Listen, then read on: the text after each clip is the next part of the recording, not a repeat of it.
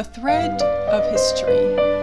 Tea house poems to nurture the past and rewild the spirit. A podcast by Caroline Kerjean.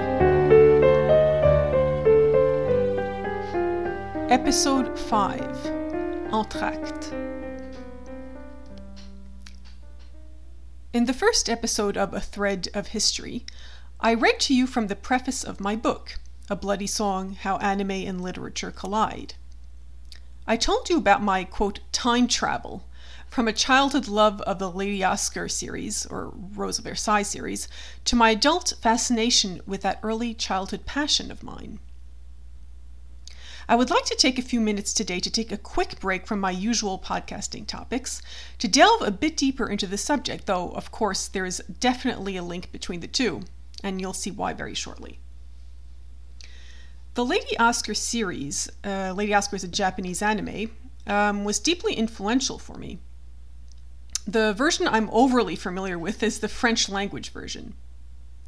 As a child, I always felt the very existence of the series was some kind of, quote, secret, as I say in the book, since no one in the English-speaking side of the family knew what it was.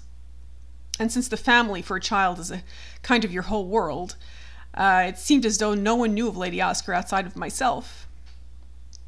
But one could actually say that the Rose of Versailles series remained a kind of well-kept secret for most of the English-speaking world, until fairly recently.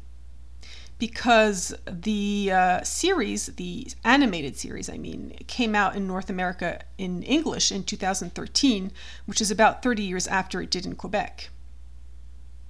And as many of you know, Rose of Versailles was finally published in English in December 2019, and the final volume released in April 2021, so exactly a year ago now. This was a major event. It's a major event when such a classic work like Rose of Versailles is released, of course, and to such a huge audience. So I would like to take a minute to highlight as well all the amazing work that Erica Friedman contributed on the English language project of translating Rose of Versailles into the language of Shakespeare. Friedman is actually a specialist of yuri, anime, and manga, and I encourage you to check out her work if you are interested in that subject. You can find her at www.yuricon.com. So the two hefty French language volumes of Rose of Versailles are the ones I'm actually familiar with. I don't have the English language ones yet, but I know they're really, really gorgeous. I've seen photos and I've seen them online and they look amazing. If you're familiar with Lady Oscar or Rose of Versailles and are interested in knowing more about the main themes in these works, or if you've always wondered what the main differences between the anime Lady Oscar and the manga are, or even if you just have an interest in knowing more about Japanese pop culture, my book, A Bloody Song, is for you. Just as a quick overview of a few of the topics I discuss in the book, it's such subject matter as the samurai ethic called Bushido, the famous theme of Mono no Awari, the theme of alienation, of gender identity, of course, and of the theme of love. Love Skies is the name of the chapter.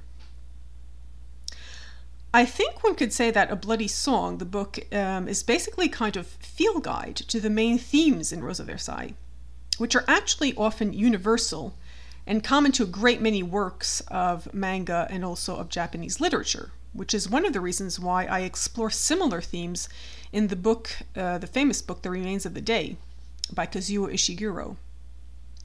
Just as an aside, another Lady Oscar fan wrote to me recently that she also had seen major similarities between these two stories, these two real, very classic works of fiction.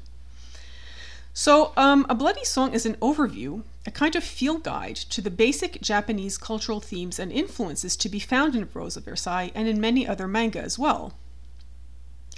Because I find that often people tend to gloss over the deeper cultural influences that inspire works of fiction, especially if these influences are foreign to them or are native to other cultures. So I just wanted to know more about what had inspired Ryoko Ikeda, the author of The Rose of Versailles, at the outset. Another reason I'm telling you about A Bloody Song today is that I have a new book in the works. This is a book which actually has grown out of the first one in a very, very organic kind of way. The tentative title right now, very tentative, is Bones of Trees: How Mythic Time Teaches Us to Nurture the Past and Rewild the Spirit.